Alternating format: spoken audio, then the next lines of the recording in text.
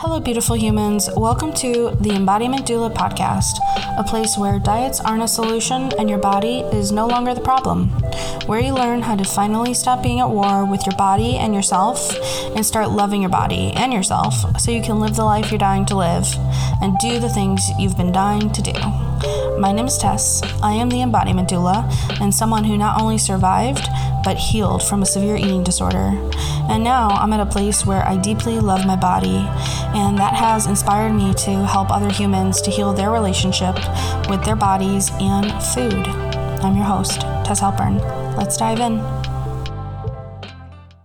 Hello, welcome to episode 5 of the Embodiment Doula podcast. Today we are talking about living in a body with chronic illness, what it's like, and how to adjust your life as your body goes through different experiences and changes and shifts.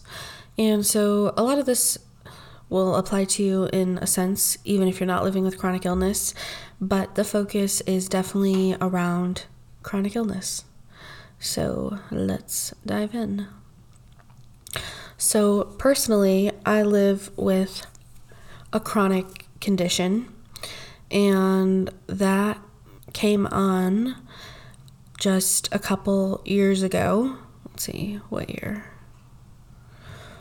2017 is when I really started to have chronic symptoms from my illness, and with the illnesses I don't feel like is relevant to any of this information, so not going to share that.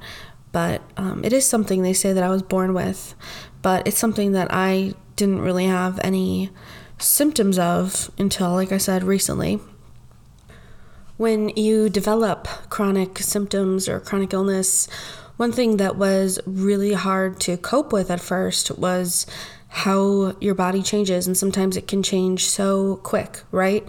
From what we knew it to be, and learning to be in that new body can be really mind-blowing, like throws you completely out of your element, because the ways you were existing in your body, the things you felt in your body are now totally different.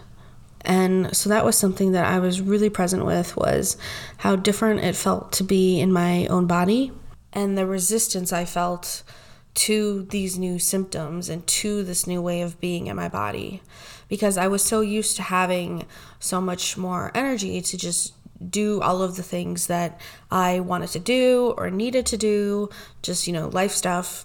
And developing symptoms with a chronic illness meant that I didn't have energy for all the things anymore.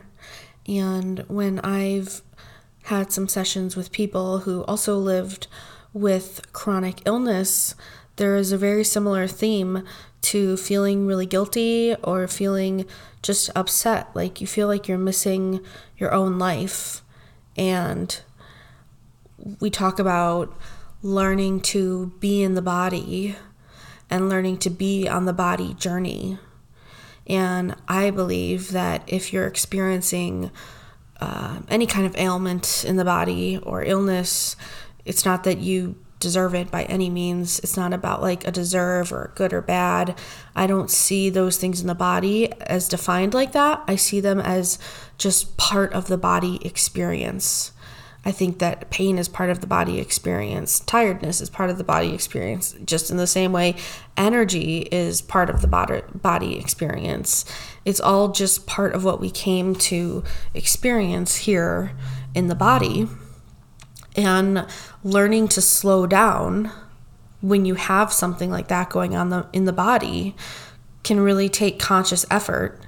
And if not, then eventually, I think we've all experienced this, right? You push really, really, really hard, and then eventually you might get really sick, because eventually, if you're not going to listen to your body will make you listen by making you slow down, whether that's an injury or the flu or a chronic illness.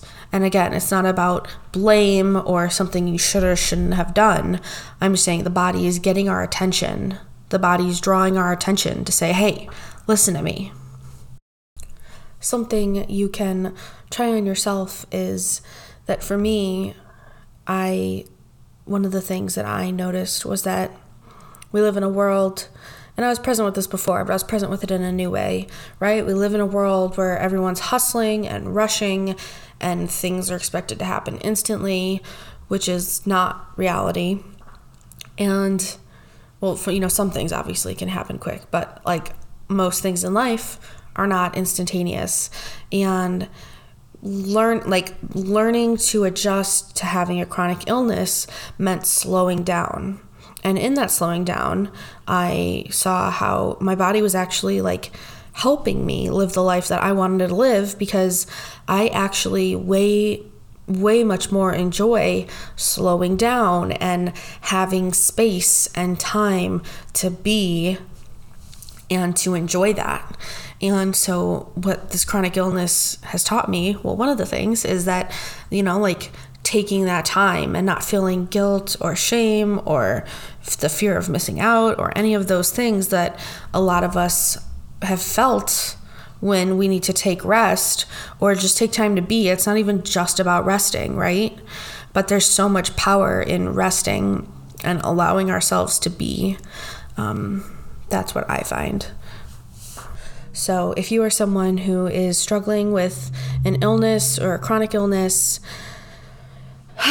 notice the life you've been living and notice if it's in alignment with what feels good for you. Check in with yourself, check in with your body, place your hand on your heart and ask yourself some questions. Ask yourself, do I like being busy? Do I like having space?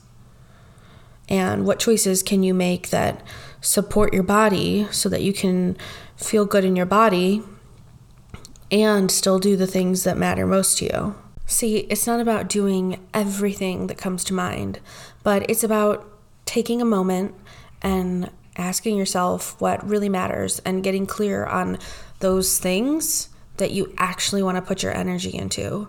Because there are a million, more like trillions of options that we all have every single day and with our life in general.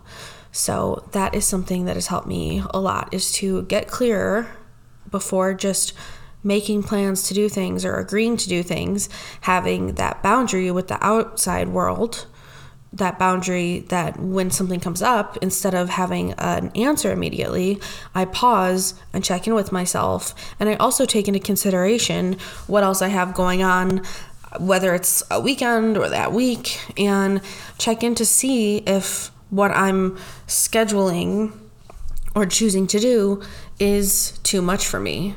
And as you start to learn and adjust your life to this, like to listening to your body and to doing what feels good and not cramming everything in, then you'll start to have more space. And then you'll just know off the top of your head, I won't schedule this for this week because I know I already have this thing. And then when that week comes, you won't be dead exhausted, barely able to function in ways that matter to you, or just to keep yourself alive and, cook a meal for yourself, because you'll have naturally created that space.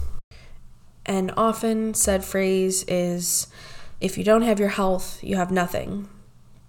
And I don't agree, right? Because there are millions of people who, not just millions, probably majority of the people on the planet have some sort of health condition or something with their body, right? That they've experienced or that they're going through. And that doesn't mean that they don't have health. Health looks different on everybody. So I really encourage you to challenge the idea of health we're sold, which is pretty much just thin. Really ask yourself, what is healthy to me? I was going to say, what is thin? What is healthy to me, right? What does healthy mean to me? Does it mean moving my body in ways that feels good and eating the foods that I love that feel good and taking some supplements? And then if you have ailments, or let's say you have a headache, that doesn't make you unhealthy. It's just what your body's going through in that moment. So I don't define healthy as this black and white thing. And I really don't agree that if you don't have your health, you have nothing. because first of all, I just find that kind of like an insulting statement. Like, what about people who have ALS and people who, are disabled? So are we saying that they don't have anything because they don't have what we call, quotation, a healthy, perfect body? I think that there's so much to live for outside of just what we've defined as healthy, and you can not have your health quotation around that, because I feel like this phrase is a little ridiculous just to begin with. And you can have all the love in the world, and we've kind of defined it as like, well, if you don't have your health, you have nothing. What does that mean? Because it's assumed you're going to die soon. We're all going to die, so it's not really relevant whether or not you have your health. I think it's really important and empowering and powerful to keep in mind, like, we came here for a body experience, and you will feel it all, on the body's terms and conditions, as the great Matt Kahn says. It's one of my favorite lines from his talk, The End of Inner Conflict. And you will feel it all on the body's terms and conditions. So whether you are dragging your body around or learning to listen to it, like, you will hear your body eventually. So yeah. Take the time to hear your body and feel your body and be with your body, because at the end of the day, when you're with yourself, it's not important what chores you do or what appointments you go to, but at the end of the day, at the end of our lives, like, how good did we feel in our body? How well did we take care of ourselves? How did we hold ourselves? Did we hold space for ourselves? So like, just consider really what it would look and feel like to you to be in your body and accept your body as it is. So yeah, I guess what I'm saying is my life living with a chronic illness has just taken my practices of listening to my body very deeply, which is something I've been doing for a long time that I love, love, love so much, and turned it into just a really deep practice of learning to listen to my body on a deep level and to not put my mind before my body, and to trust that what my body needs is safe to give myself, and that life will keep lifing. One of my favorite things to say is that life is lifing, and life will continue to life. So take the day to rest, take a week, take a month, take a year to slow down. I've slowed my life down, and I'm still, moving along, moving forward, and growing and changing all the time and experiencing amazing things. Slowing down doesn't mean missing out. You can slow down and go at a pace that feels good and right for you, and experience life in a new way. Another thing I know that is pretty common when living or learning to live with chronic illness is the frustration, sadness, anger, and confusion around our bodies changing. And when our bodies have been one way for so long, or most of our lives, it can feel so foreign and scary, and like learning to meet yourself all over again. And I think it's really important to give yourself grace while you meet yourself. And as your body changes, if that scares you or just feels really foreign, that's a really great sign to take some time to be with yourself and to remind yourself that our bodies are ever changing and don't look one way our whole life. And if it's drastically changing, which I understand because I had some changes that were pretty drastic in my body, it almost feels like you don't know where you are.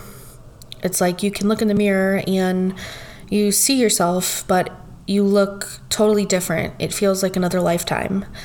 And what I would say with that is to just be conscious of what your thoughts are to yourself and be mindful about what you're saying to yourself, and remind yourself that you don't need to be fixed, that you are whole and complete right now as you are, and as your body continues to change in new ways, and that you are safe to be in your body in this lifetime. I find often when people experience drastic body changes, whether that's a symptom or their weight, they feel like their body's betraying them. And just this is a reminder that your body is not betraying you, and that there is not one way your body is supposed to be, and that our bodies are ever changing as we go through life. So here's what I want to leave you with. You can live a fulfilling life full of love and passion and have chronic illness. You can learn to adjust how you plan and interact with the world in accordance with what feels good for you and your body. Your body is not bad or wrong or a problem to be fixed. I invite you to let every part of your body journey be a part of your journey. Let go of the thoughts that your life isn't as good as it was supposed to be because your body is different than you imagined. And let yourself mourn the way you thought your body was supposed to be or the way it was. And remember that your body is keeping you alive without you even thinking about it. Now I want you to place your hand on your heart and take a deep breath. Say out loud to your body, "Thank you, body, for taking care of me. I'm going to do my best to listen to what you are trying to tell me. I love you, body."